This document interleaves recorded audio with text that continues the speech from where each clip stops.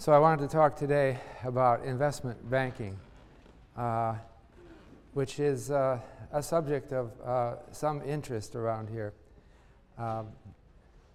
But first, I thought I would, there's been so much news, I wanted to just briefly comment about what's going on in the world today with our financial crisis. Notably, I think that this is it could be the biggest financial crisis since the Great Depression. As evidence of that, we're seeing a lot of talk about what changes should be made. And I think it reminds me of the very basic fact that we live in a financial world that was created in the wake of the Great Depression.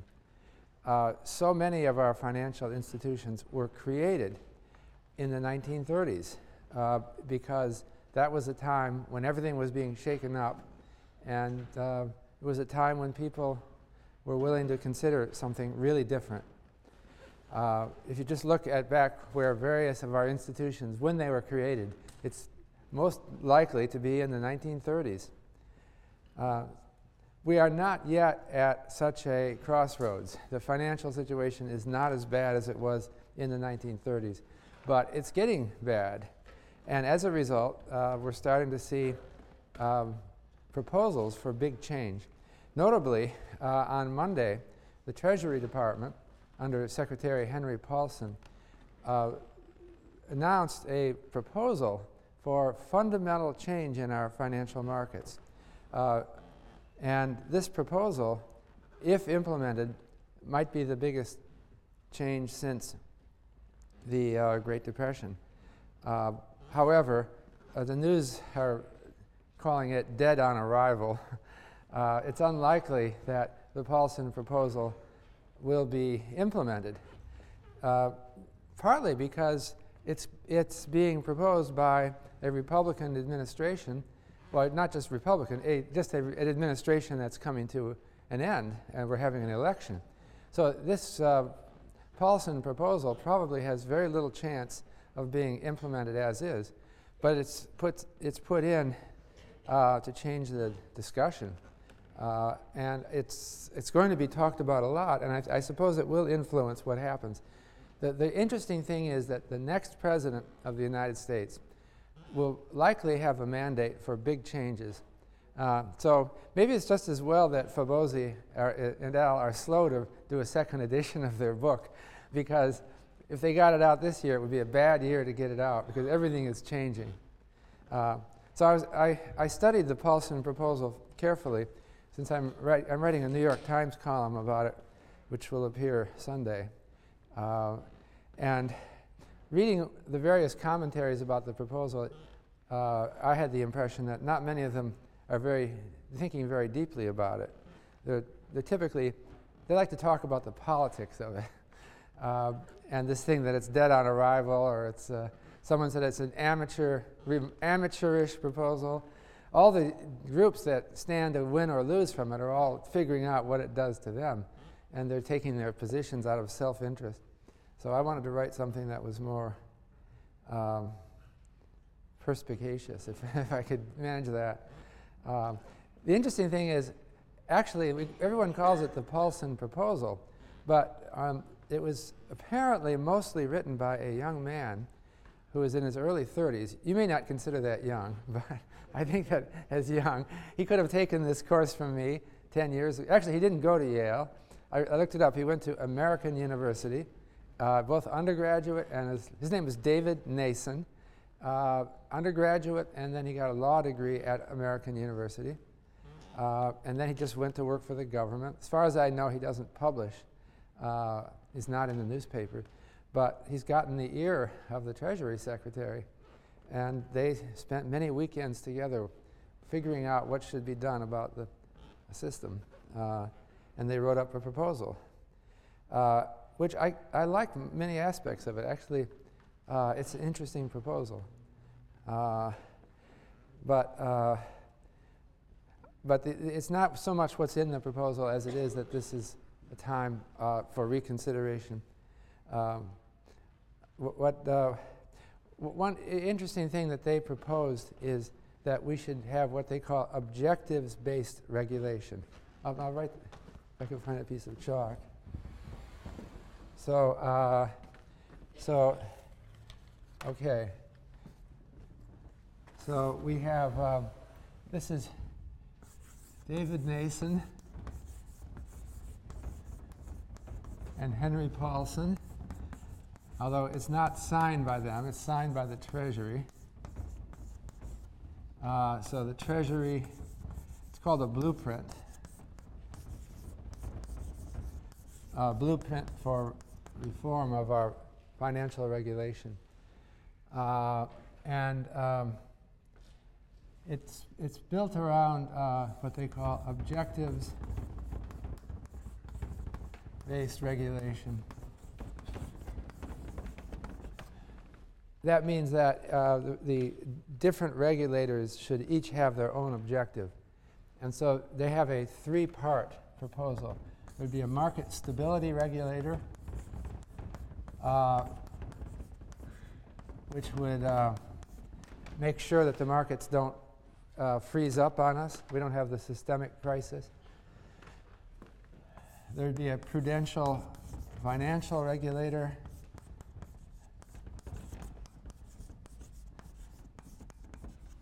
and then three, there would be a business conduct regulator.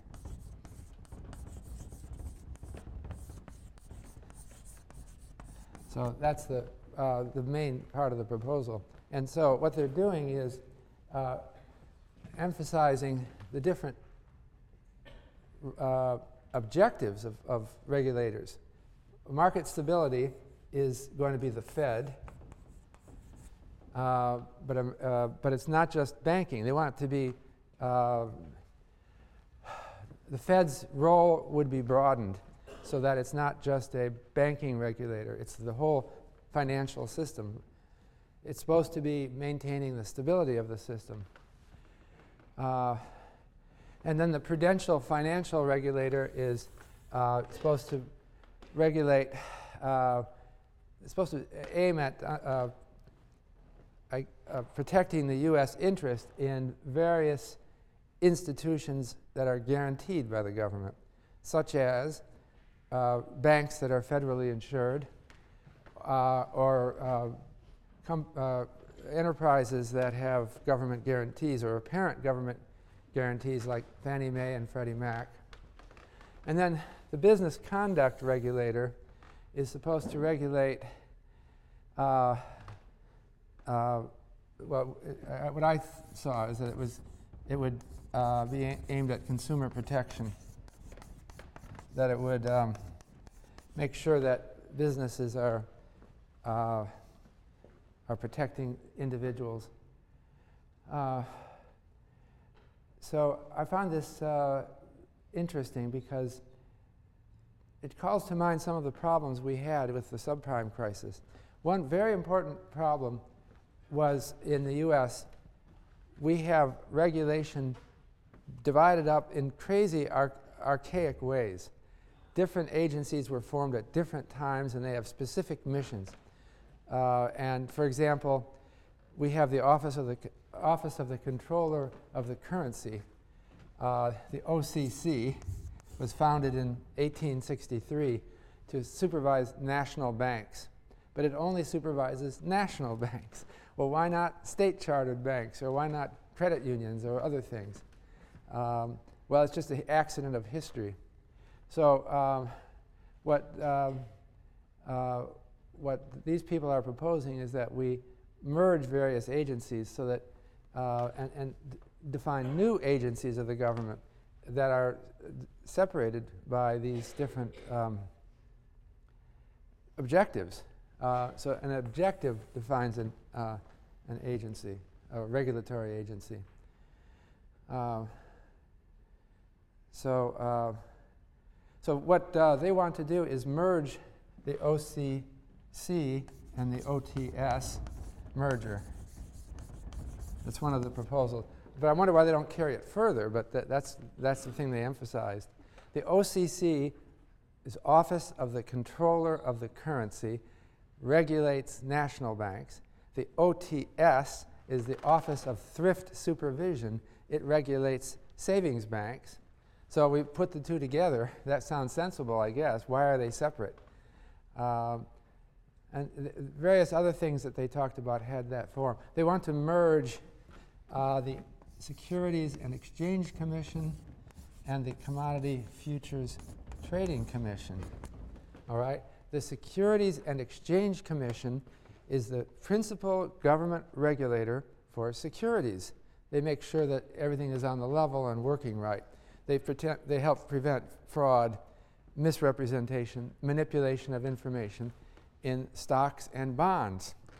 The CFTC is the Commodity Futures Trading Commission, and it regulates our futures markets. There's been, over the years, a lot of turf battles between the SEC and the CFTC because it's sometimes unclear whether something is a security or a future. For example, when they started trading stock index futures, both these agencies thought it was in their turf because it involved both stock indexes and futures. Anyway, Paulson is proposing merging these. That makes sense, and it seems like getting rid of some of this division of regulatory agencies is very beneficial. And the division is what hampered regulators from dealing with the financial subprime crisis. So people knew that a lot of bad loans were being made, or loans were being made to people who shouldn't be getting them. Low-income people were being given adjustable rate mortgages with very low starter rates called teaser rates that would be raised in the future. And they were given them in such a way that after the rates were raised, they likely couldn't afford to pay the mortgage anymore, or they'd be under great stress in trying to do so. So a family that bought a house, a low-income family buys a house, they can barely afford it, then the rates go up on them. The parents would have to take out second jobs to try to, they're just going to go bankrupt when that happens. So it was, in some cases, unethical, and it was plainly a problem, and yet the regulatory agencies in the U.S. weren't stopping it.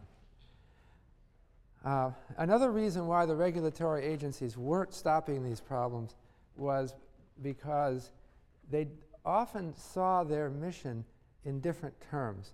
So when I gave a talk at the OCC in 2005, I was asking them about why aren't you policing these mortgages?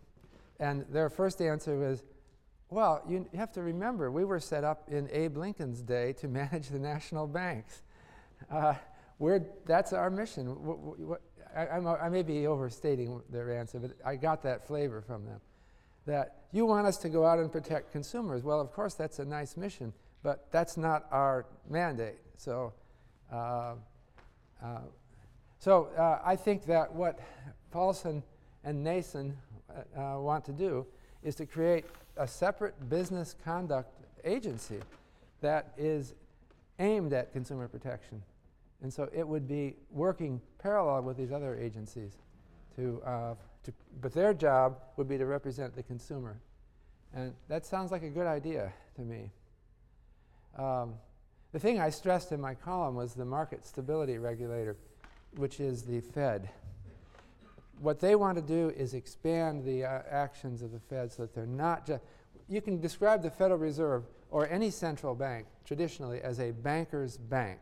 Remember I told you the story of how the Bank of England was the first central bank, and it made banks keep deposits at the Bank of England. So in other words, the banks were like customers of the Bank of England. They had to keep deposits there.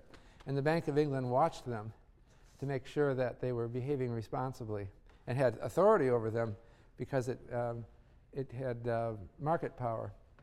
Well, the Fed is like that now.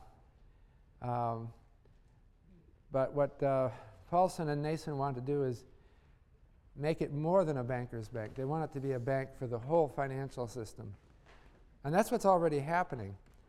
In fact, it's just happening rapidly as we speak. I mean, in this last month, things have changed.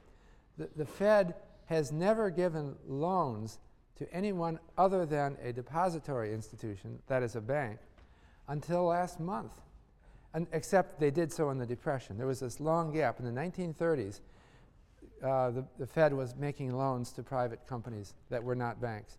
And then they stopped doing that until last month. And they created I mentioned it last time, the Term Securities Lending Facility and the Primary Dealers Credit Facility, which are lending outside the banking system. And so what Paulson wants to do is make that official, that the Fed is no longer just a central bank. It's a market stability regulator. This is going to be very controversial, but I think it's a good thing to raise. In my opinion, this is the trend anyway, and I think we're going that way. The problem is that in a modern financial economy, we have so much instability, which is already built into the system, that we rely on something like a central bank to do things that help stabilize markets. And so I think that we're probably going that way anyway. And I think that in the next presidential administration, we'll see an expansion of the role of the Fed. I wish the Fed had behaved better in the recent crisis, in the sense they didn't seem to recognize the bubbles that we had in the stock market in the 90s and the housing market in the 2000s. And if they're our market stability regulator, you'd hope that they could do a better job. But they're what we have, and I think that we should probably give them the authority to do that job, and I think that's what we need to do. So I was generally positive about the Treasury proposal. But another thing that they want to do, which has been talked about for some time. Yes? Professor, why are the news media so quick to suggest the financial crisis might be over? And since our current system of financial regulation is unable to prevent this crisis, how could these new changes prevent a future crisis? Yeah, so he asked why do the news media think that the crisis is already over? And secondly, why do they think we can prevent, right? Is that paraphrasing? I don't know if the news media are concluding anything, but you do see, we have seen over recent years, we've seen a lot of suggestions that the turning point is just around the corner. And so, and the news media report that. I think there's a bias towards optimism among business economists generally, or business people in general. You know, it's not considered good form to say, I think we're about to have the crisis of confidence and the whole house of cards is going to collapse. So it's also not, it's generally not in a business person's interest to suggest that. So we're all instinctively trying to promote each other's confidence. And that's what business people do. They carry it a little further than that. I was asked to be on the Kudlow and Kudlow and Company show. I guess it was 2 nights ago. I turned them down, but they wanted to put me on opposite the CEO of Coldwell Banker, and who is claiming that the crisis is just about to end. So I did a little research, thinking I still might go on the show, but I looked up CEO of Coldwell Banker. Well, I found that there was another CEO. This is a broker, a real estate broker's firm. There was another CEO a year ago who was on TV, just exactly a year ago, saying, I think this is the best time ever, or the best time in at least 10 years to buy a house. And he said, the inventory is high, the market is bottoming out, and so on. He was spectacularly wrong, but I notice he's also no longer CEO. So these things happen. So there is a general bias. On the other hand, I have to respect these people that usually financial crises end okay. There are repeated scares, and usually it's all right. Like we had a big scare in 1998. It started with the Asian financial crisis, and then it spread to Russia, and there was this terrible collapse in Russia in 1998 when the government couldn't pay its debts. And then that spread to the US, and people were very fearful. But the Fed under Alan Greenspan was very quick to respond, and the whole thing didn't turn out to be anything so bad.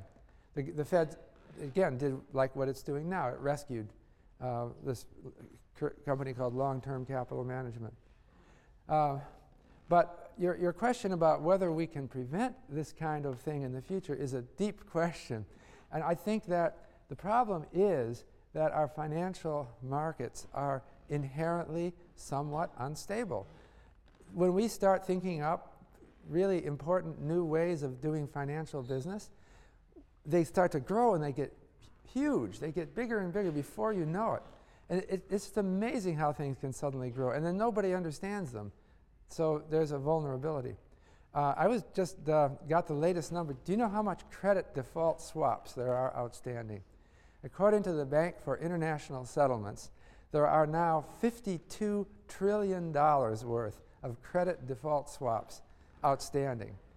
$52 trillion. Well, the GDP of the United States is only $14 trillion. So how can there be $52 trillion of, and these things only came in the last 10 years or so. And so I called an economist at the BIS and said, can you please explain it to me? Where is this 52 trillion coming from? And I got a note from him. I'm still trying to figure it all out. But that's what happens. The system performs very well, and then it becomes vulnerable. Nobody understands all of it. So that's the problem. And the other side of it, though, is there was a recent study that looked at financial crises and compared countries that have had financial crises with countries that haven't. And the conclusion was that countries that have experienced financial crises are generally more successful on average over the long haul than countries that haven't. And so in that sense, a financial crisis is a sign just that you're moving with the times. And you know, you're making a lot of money, and so then things suddenly blow up on you. But hey, you'll recover and you'll figure something out, and then you'll move from there. So I don't know that Paulson's proposals, I kind of like them, but I think that they're not enough. That's why I'm writing a book about this. I think there's a lot more to be done. But even if you did everything that I would do, we would still have a vulnerability to financial crises. And part of the reason why I'm endorsing this market stability regulator is that I think that there's no way that we can just guarantee, there's no way we can set up a system that is both very effective in allocating resources and that is also very stable. So, you know, just like when we went to the moon, when we sent people up into space, one of those space shuttles blew up. Well, that's what happens. But most of them made it all right. So that's the way it is in finance as well. So anyway, I'm here to talk today about investment banking, which of course is relevant to, this is all part of this general thing. But let me, I said earlier that investment banking seems to be a great interest of students at Yale. That's because they get some really great jobs there. Investment banking is a very important economic institution, and it's fundamental. What they do is fundamental to what happens in our economy. And so as a result, people who work for them have a chance for a great economic success. I'm not saying you want a job at an investment bank, because it's also demanding and difficult. And I've talked to some of our students who've been taking jobs at investment banks, and sometimes I think they're probably too demanding. As a young person, you should be enjoying your youth and not getting dragged in to some huge investment bank. And there are some terrible stories. Young people who left a college 5-10 years ago, and they got a job at Bear Stearns. and Bear Stearns demanded, I'm just making this story up, but it must be something like this for somebody, demanded 80-hour, 100-hour week devotion to the job, but they kept paying in Bear Stearns stock, right? And the student was making millions every year. Meanwhile, his youth was going away. And now this imaginary student is now 33 years old, never had time to marry or start a normal life. And then the whole thing blows up, and all the Bear Stearns stock is worth just about nothing. So that's the kind of mistake you don't want to make. I find the industry very interesting. You have to form some kind of balance in your life and not let anyone demand 100 hours a week of your time. And if they do, you should sell the stock they give you as soon as you can and diversify. But I also like investment banking because I've created one. We have, my colleagues and I founded an investment bank called Macro Markets. And I'm not actually running it. I'm co-founder. It's named after a book I wrote called Macro Markets. And we're not a very big or important bank yet, but it makes me interested in the whole field. We have only hired one Yale student so far, because we're too tiny, so we're not hiring, in case you wonder. So yeah, it was a student in this class that we hired, but again, that's all history. So anyway, what is investment banking, which is the subject of this? Investment banking means the underwriting of securities. That is arranging for the issuance by corporations of stocks and bonds.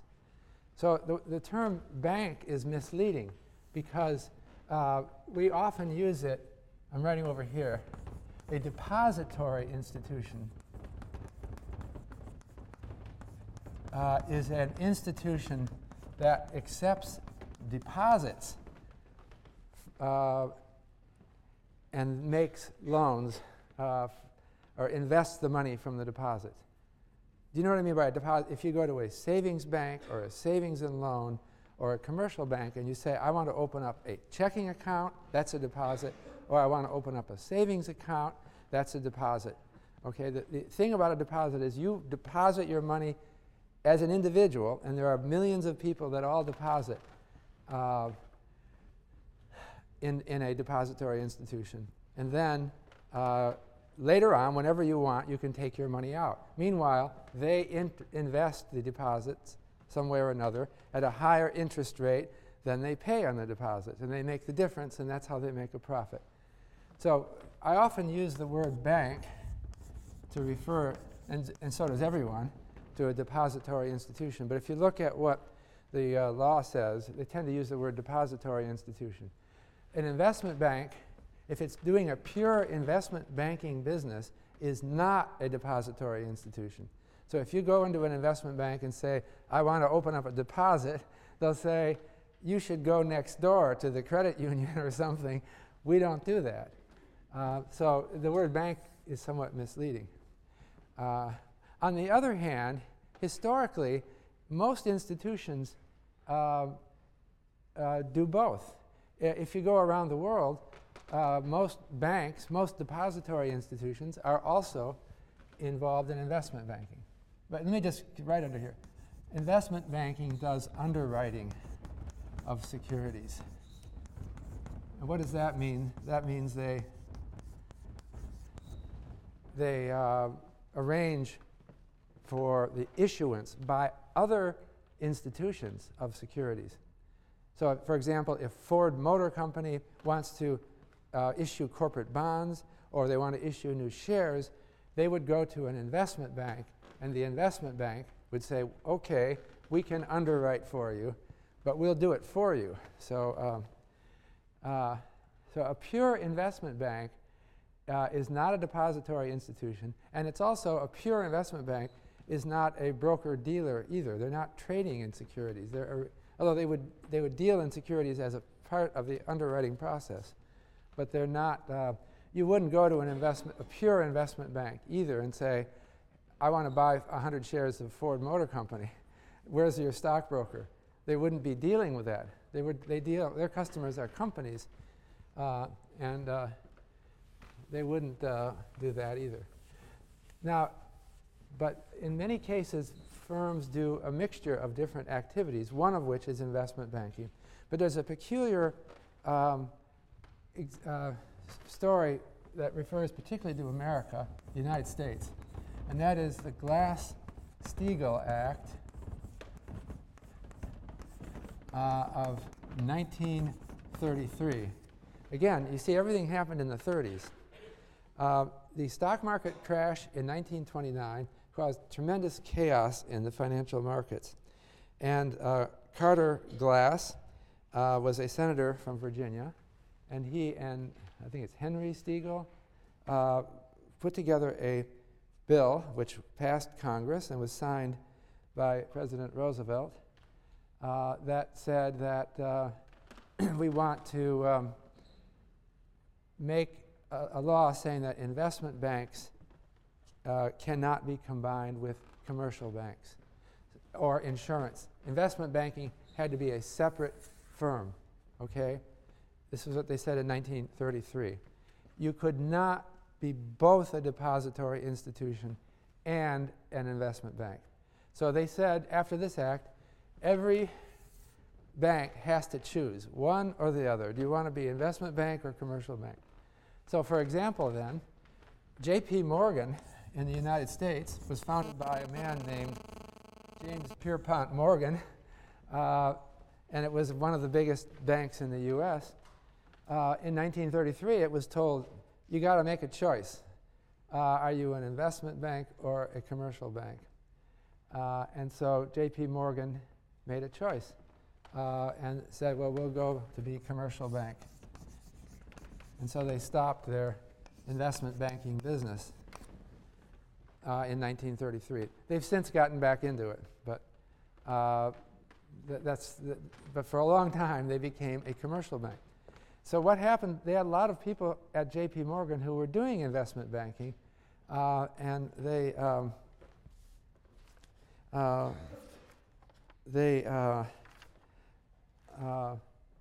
were upset because J.P. Morgan was shutting them down. So there was a Mr. Stanley, I forget his first name now, who is, I've mentioned him because he was a Yale graduate. And he got the guys together from J.P. Morgan who did investment banking. And J.P. Morgan was dead already, but his son, the young Morgan, and he created Morgan Stanley. Okay. I have the suspicion that Mr. Stanley put the son of J.P. Morgan on just for the prestige of the name. Sounds a lot better, right? Morgan Stanley. And so this became an investment bank. Okay. And now J.P. Morgan and Morgan Stanley are, over 75 years later, are competitors. So that is the important history of Glass-Steagall. But the problem is that as the years went on, in the U.S. we had a division between investment banking and commercial banking. But in Europe and in other places of the world, banks were under no such restriction. So there was a lot of complaints that our laws in the U.S. were handicapping the U.S. banks. So finally, Glass-Steagall was repealed. And that didn't happen until 1999. So we have the Graham, Leach, Bliley, if I'm spelling this right, Act of 1999, which repealed Glass-Steagall. And so that led then to a whole wave of mergers of investment banks. So J.P. Morgan and Morgan Stanley could presumably have merged, but they didn't. They've become too much competitors. they just developed their own. They just internally adopted more broad definition of their business. But there's lots of mergers that we can talk about that came either, sometimes they occurred just before 1999,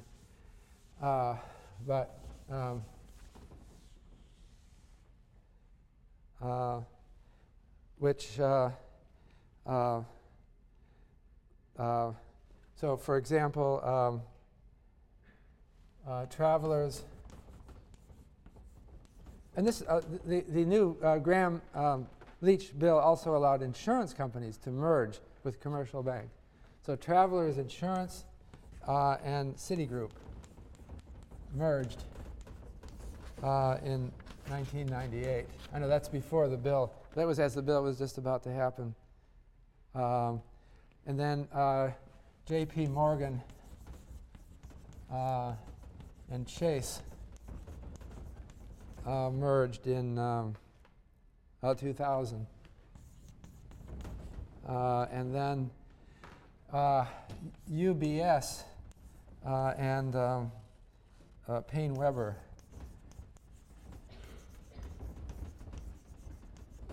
merged in 2000. And Credit Suisse, a Swiss bank, and Donaldson, Lufkin, and Jenrette.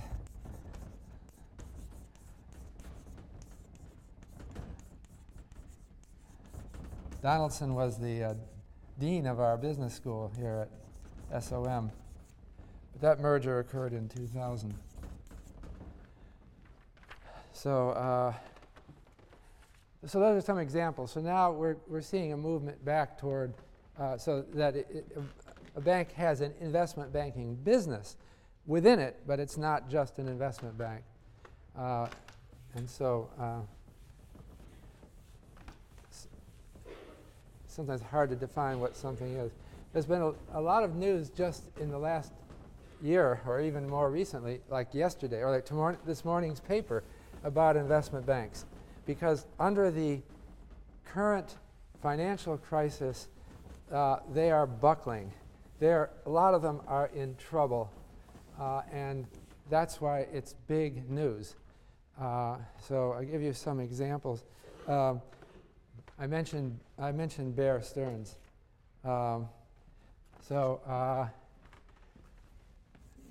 Bear Stearns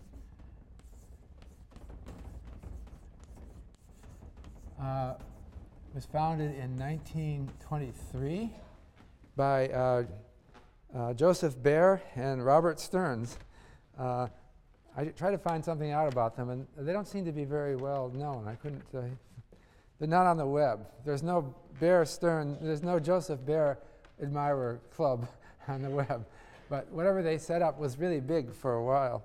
So we'd say from 1923 to 2008 when it went bust. So it lasted 85 years. It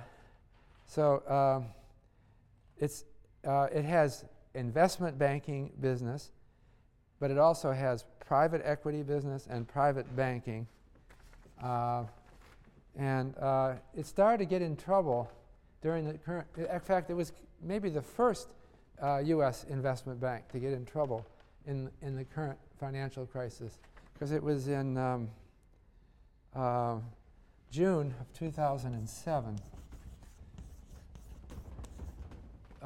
They had some of their funds collapsed. They had funds that were investing in subprime mortgages, and this is a sign of something wrong. The names of these funds were the Bear Stearns High Grade Structured Credit Fund.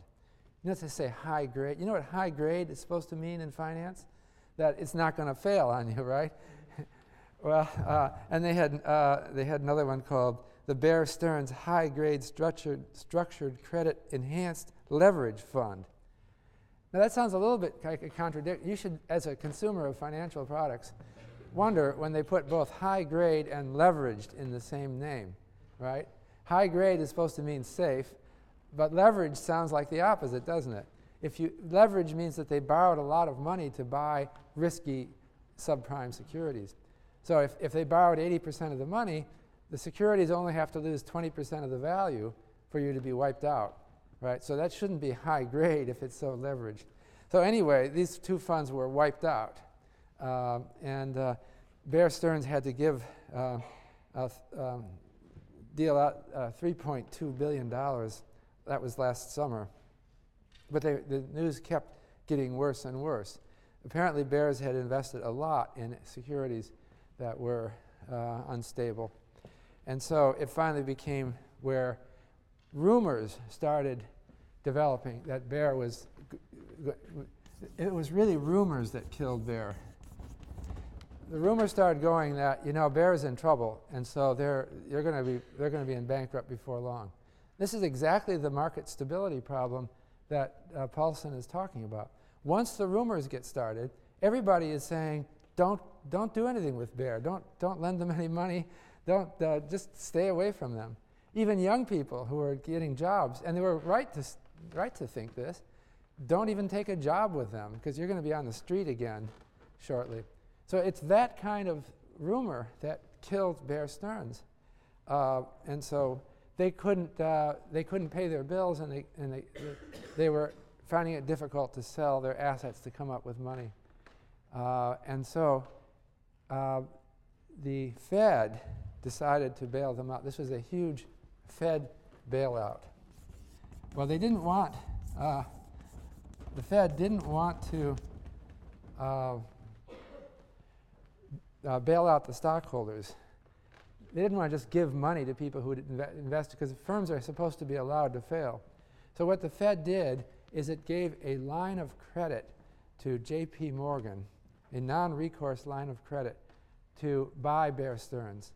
And what it amounted to was that the Fed would take troubled securities that Bear Stearns couldn't sell.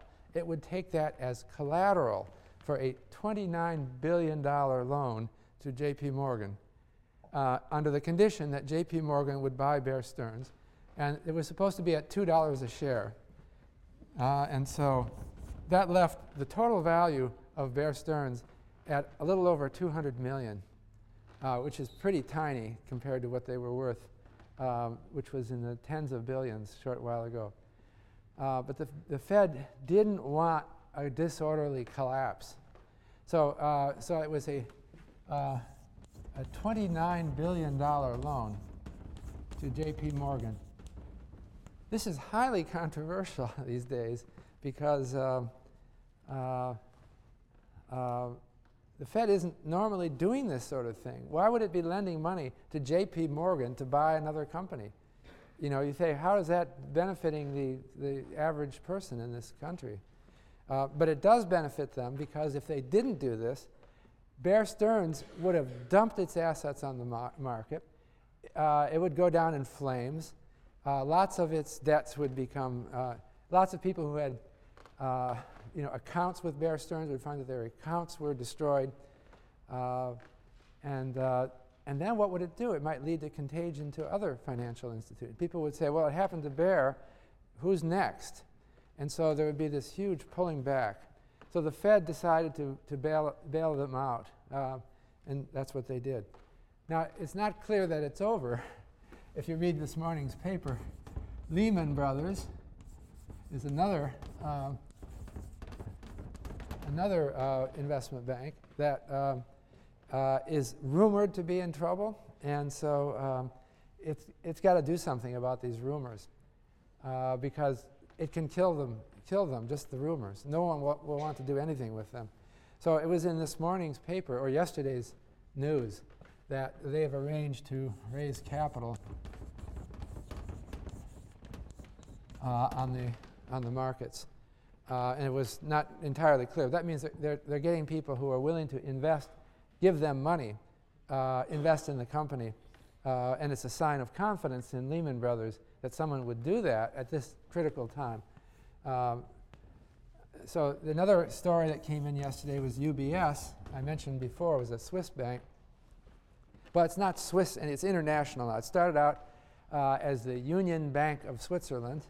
That's what it stands for, Union Bank of Switzerland, which was the result of a merger between two Swiss banks around 1900. But then it had, I mentioned, merged with Payne Weber, and it's become an international corporation. So they just call themselves UBS. But in this morning's newspaper, it said that UBS announced that it has lost, what was it? Someone remember what the numbers were? What's that? They've lost $19 billion. So, yeah, so that's a huge loss. $19 billion is a substantial part of their market cap. But they are also announcing that they are arranging to raise capital as well. So the news that these firms, which are rumored to be in trouble, are managing to raise capital buoyed markets yesterday. We had a big upsurge in the stock market. It was, well, yesterday was the first day of the second quarter, and the newspapers were reporting that it was the biggest upsurge on the market on the first day of a new quarter since 1938. I looked at that with some curiosity because 1938 was not such a great year after all. We were still in the Depression. I think I have to look up that the market didn't do great after that then. So this doesn't predict much one way or the other.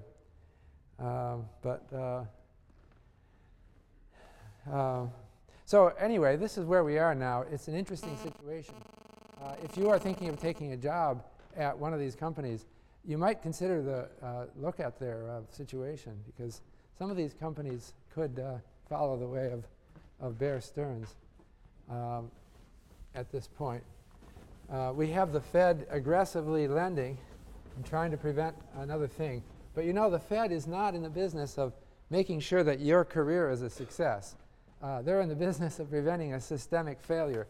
So while the Fed arranged for an orderly dissolution of Bear Stearns, it didn't do a whole lot of good to Bear employees who, we'll see what happens to all of them. I don't know the whole story, but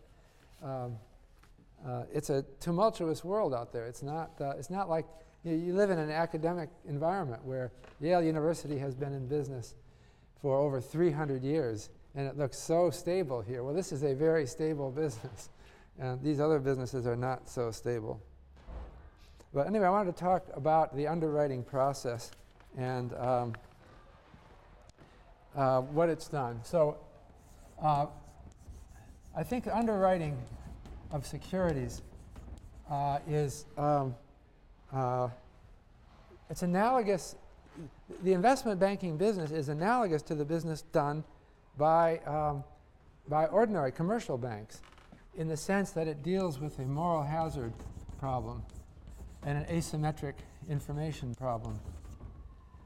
We were talking about what banks do, commercial banks. Remember, I was telling the story that the big problem with lending to companies is that it's hard to tell whether they are really deserving of the loan or not. And so a commercial banker is someone who lives in a business community and keeps abreast of everything that's going on and plays golf with all the local business people and has a sense, here's the gossip, has a sense of who's responsible, who will pay back a loan, who's got a business that's really going, who's got a business that's sick and on the way out. And so that's what a bank does. So everyone else who wants to invest doesn't know this, but they put their money in the bank. And then that's the idea. So the moral hazard is the moral hazard that the company which receives a loan from the bank would take the money and run. And the asymmetric information problem is that you as an investor, if you were to make loans directly to a company, you would be suffering at a disadvantage because you know less than other people. You don't play golf with these people, and so you would end up taking on the worst loans that would fail.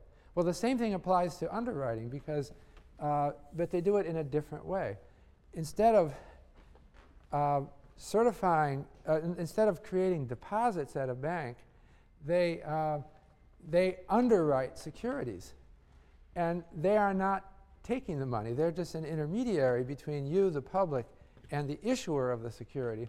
But it's much the same thing. It's the reputation of the bank that makes it possible for firms to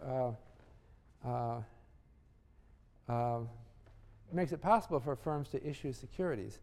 So the underwriting process is very important to understand because it's a process that allows issuers of securities to take advantage of the reputation of the underwriters. The issuer of the security may not be so well known or not so well understood. And so what happens is the underwriter, it's a little, what's a good analogy? I was going to say it's like a dating service, but I guess dating services don't do this, right? They don't testify to the moral character. They should. It would be nice. Do they do that? Does anyone do that? They probably can't, right? That's an even bigger moral hazard problem. When you're looking for a spouse, you have a huge moral hazard problem, and there's nobody there to help you, as far as I know. But at least in the business world, we have professionals. So they're matchmakers in a sense. They're trying to match up a company that's issuing securities to buyers of the securities. This is an important reason for a difference between investment banking and other aspects of finance. Investment bankers, well, compared particularly to traders, investment bankers like to cultivate an image of sober responsibility and good citizenship because they thrive on their reputation. And so to be successful as an investment banker, you have to be so impressive and such high character that companies like Ford and GM will come to you to represent them in the sale of their securities. So as a result, investment bankers tend to be well-dressed. They tend to be patrician in their appearances and manner. And in contrast, traders tend to have vulgar accents. They shout on the phone. They slam the phone down. They roll up their sleeves. They dribble food on their shirt. And I may be putting them down too much. I personally think that we have a strength at Yale because of our patrician image in providing people to work for this field. So typically, investment bankers go to the symphony on Saturday night. But beyond that, if you open up the program at the symphony, you'll see their name under platinum sponsor on the program. And so that's the kind of people that go into investment banking. And they do it because they have to manage this underwriting process well. So what is the underwriting process? Okay, well, what happens is a company that is thinking of issue. Say you're any company, a big company, it doesn't matter. People don't trust big companies even if they've been around 100 years. So if Ford Motor Company, it's been around since when? Something like around 1900. But people sure don't trust it anymore because it's had a history of troubles. It's not a question just of morality or anything. It's a question of, are you willing to buy their securities? So they would go to an investment banker and say, we need money. We'd like to raise it by, say, issuing shares in our company. And then they would probably contact a number of investment banks and try to make a deal. Now, there's two kinds of deals. There's a bought deal and a best efforts. The difference is some investment bankers will tell the company, you want to issue these shares? Fine, sell them to us. We'll take it. We'll give you a price. Of course, the investment bank doesn't want to hold these shares, but the investment bank knows the public well enough to know which shares it can sell. So in a bought deal, the investment bank is taking the risk that they might not be able to sell the shares at a decent price. They might lose on it. But also, there's a different kind of offering, which may be the best you could get. It's called a best efforts offering. And here, the investment banker will not buy the deal, but it will say that we will use our best efforts to place this.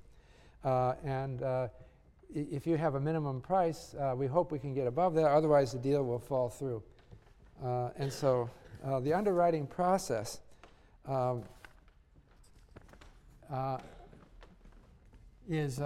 it takes the form of, it's actually very much regulated by the Securities and Exchange Commission. So the process is formalized. In order to issue securities, we're talking about public securities here, you have to register them with the SEC. And so the SEC then becomes a partner or an adversary in your effort to issue these securities. So the SEC, Securities and Exchange Commission. All this might be changed next year, who knows, but this is the way it is right now. The law says there's a pre-filing period. You have to file with the SEC to get your securities effective. So the idea, say Ford Motor Company wants to issue new shares, they go to the investment bank, then the investment bank negotiates with the firm, with Ford, about what kind of securities it wants to issue and what price is reasonable. And during this period, the SEC says there's no talk to the public about the shares. During this period, no talk publicly. The SEC wants to manage the process so that everything is done appropriately. At this point, during the pre-filing period, the investment bank forms a syndicate of other underwriters, and they sign an agreement among underwriters. Usually, one investment bank is not big enough to handle a big issue, and it wants to get help of other investment banks. And so they form a syndicate of underwriters during the pre-filing period. The underwriter, there's a lead underwriter, which Ford Motor Company approached first, and the lead underwriter promised to take on the issue, but the lead underwriter doesn't want to do it itself. And the reason it doesn't want to do it just itself is that in order to sell an issue to a broad public, you have to make use of a broad network of contacts with the public. And no one underwriter, no one investment bank has them all. So they form a syndicate, a group of investment banks that are all participating in the issue of the security. And then they file. And then there's what's called a cooling off period. When the security is in registration. So they file with the Securities and Exchange Commission a prospectus for this, or preliminary prospectus.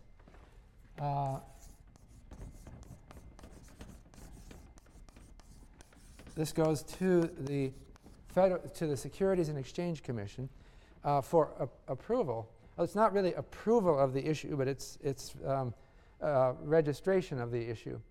The preliminary prospectus is called the red herring.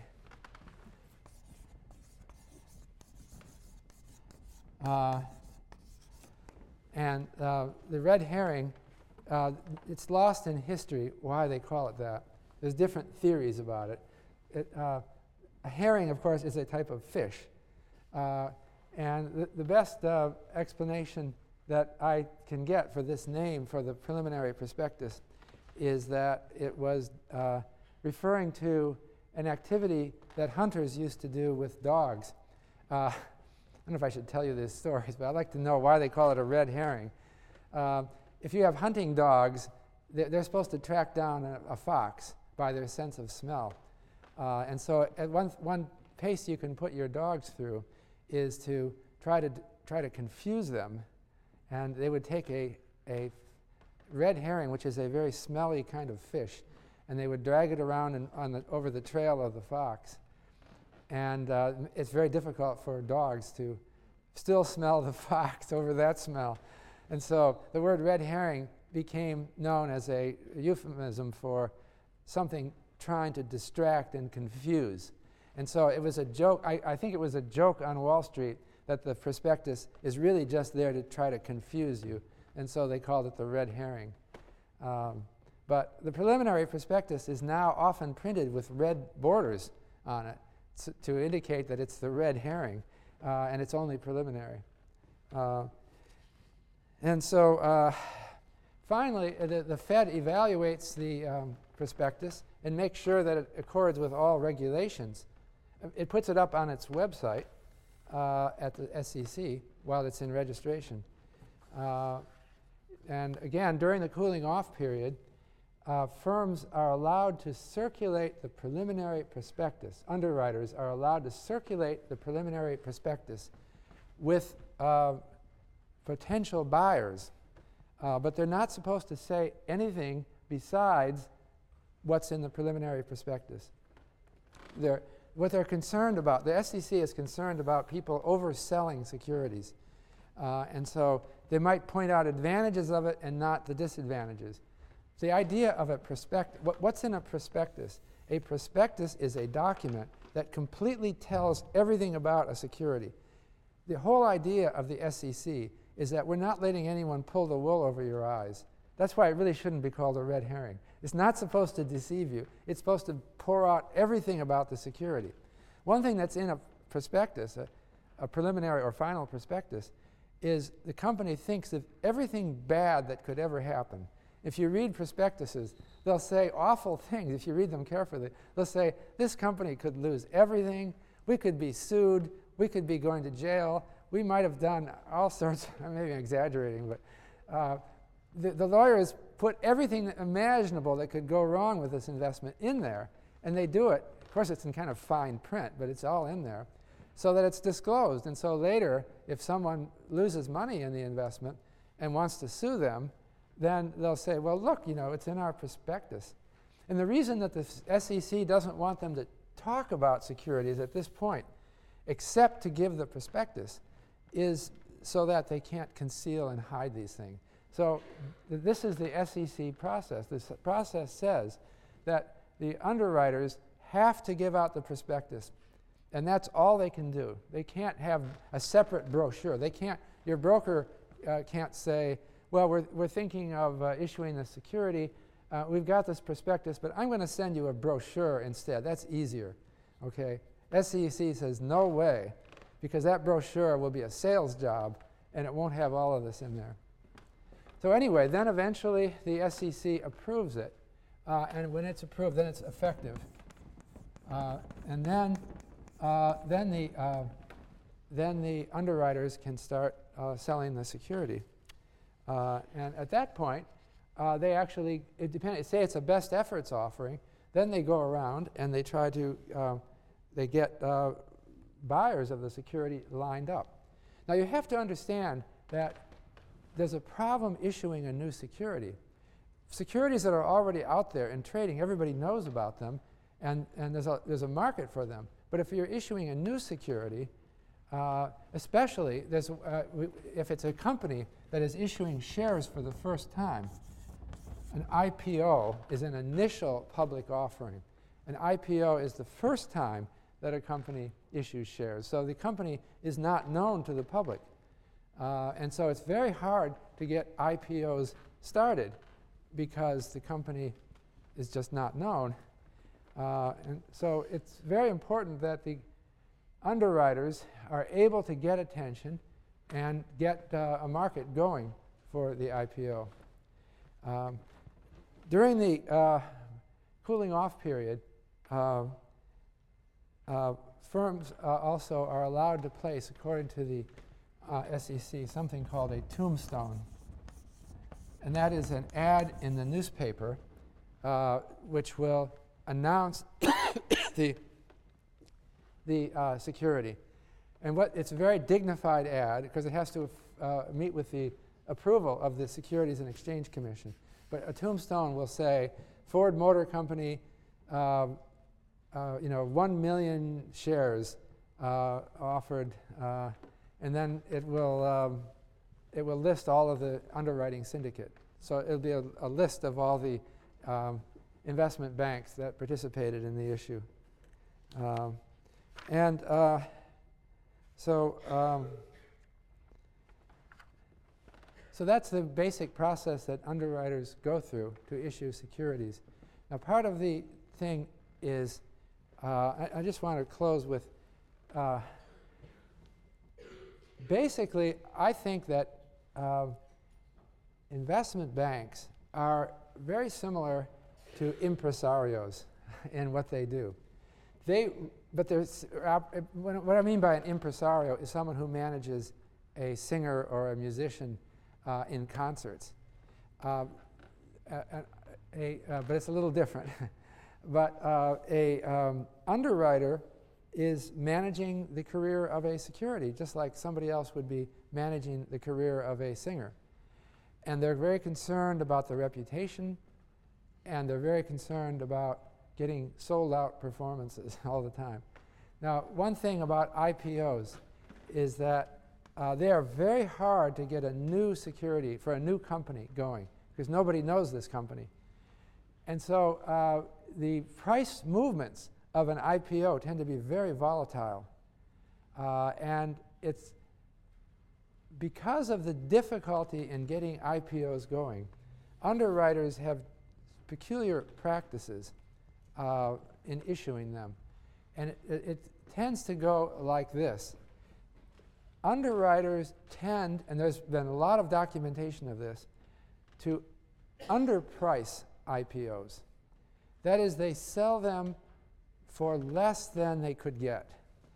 And that means that IPOs tend to be oversubscribed. Okay? And this sounds strange. Why would it work this way? So you can try this. Call your broker, if you have a broker. Does anyone here have a broker? Maybe somebody does. But think about this anyway. You could call a broker and inquire and say, hey, I hear about IPOs. I'd like to get in on some. Okay? What do you think the broker will say? Well, the broker will say, okay, let me see what I can do for you. And he doesn't call you back. And you wonder, well, why does this person not want my business? Well, the reason is that you haven't been a good guy yet. You haven't been giving the broker other business. And you hear stories about IPOs that did spectacularly well. That jumped 30% on the first day. And you say, hey, I want that. But it becomes sort of a game they're playing. It's a little bit like trying to get tickets to some rare concert. Okay? I mean, people will sometimes, or there's someone coming to Toads, who's, I don't go there, but if you know about someone who's very famous is coming to Toads, right? And you have trouble getting tickets. Is that right? Does anything like this happen here? It happens somewhere anyway. And so you might end up standing in line for hours the first time the ticket office opens, right? And then it sets up rumors going that, wow, this is a difficult concert to get into. And then people start trading the tickets afterwards. There's someone out there asking more money than it says on the ticket. Well, you have to understand that that whole event was staged by an impresario, right? So there's someone who's responsible for the reputation of this performer, okay? And this guy says, there's no way that our performer is going to go in and perform to a half-empty house. We've got to pack them in. We want people lining up on the streets because it gives a sense of excitement that this person is a star. Right? You know this, right? These stars are managed, and they're not just spectacularly good singers. the impresario is critically important in maintaining the career of a singer. And the impresario is very concerned about appearances. And so you don't want to charge a really high price to get into Toads, because then it would only be wealthy people from the suburbs would be coming, and it would destroy the whole atmosphere of the place, right?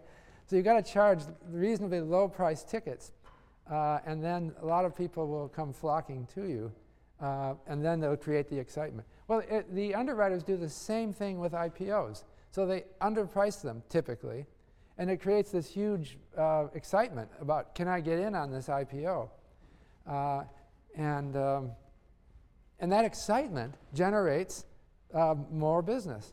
So, and it also generates a reputation for the underwriter. People see the tombstone, and they know that this IPO did extremely well. It jumped up, a high amount in the first day, and people think this underwriter is really something. I want to get in on other offerings of that underwriter.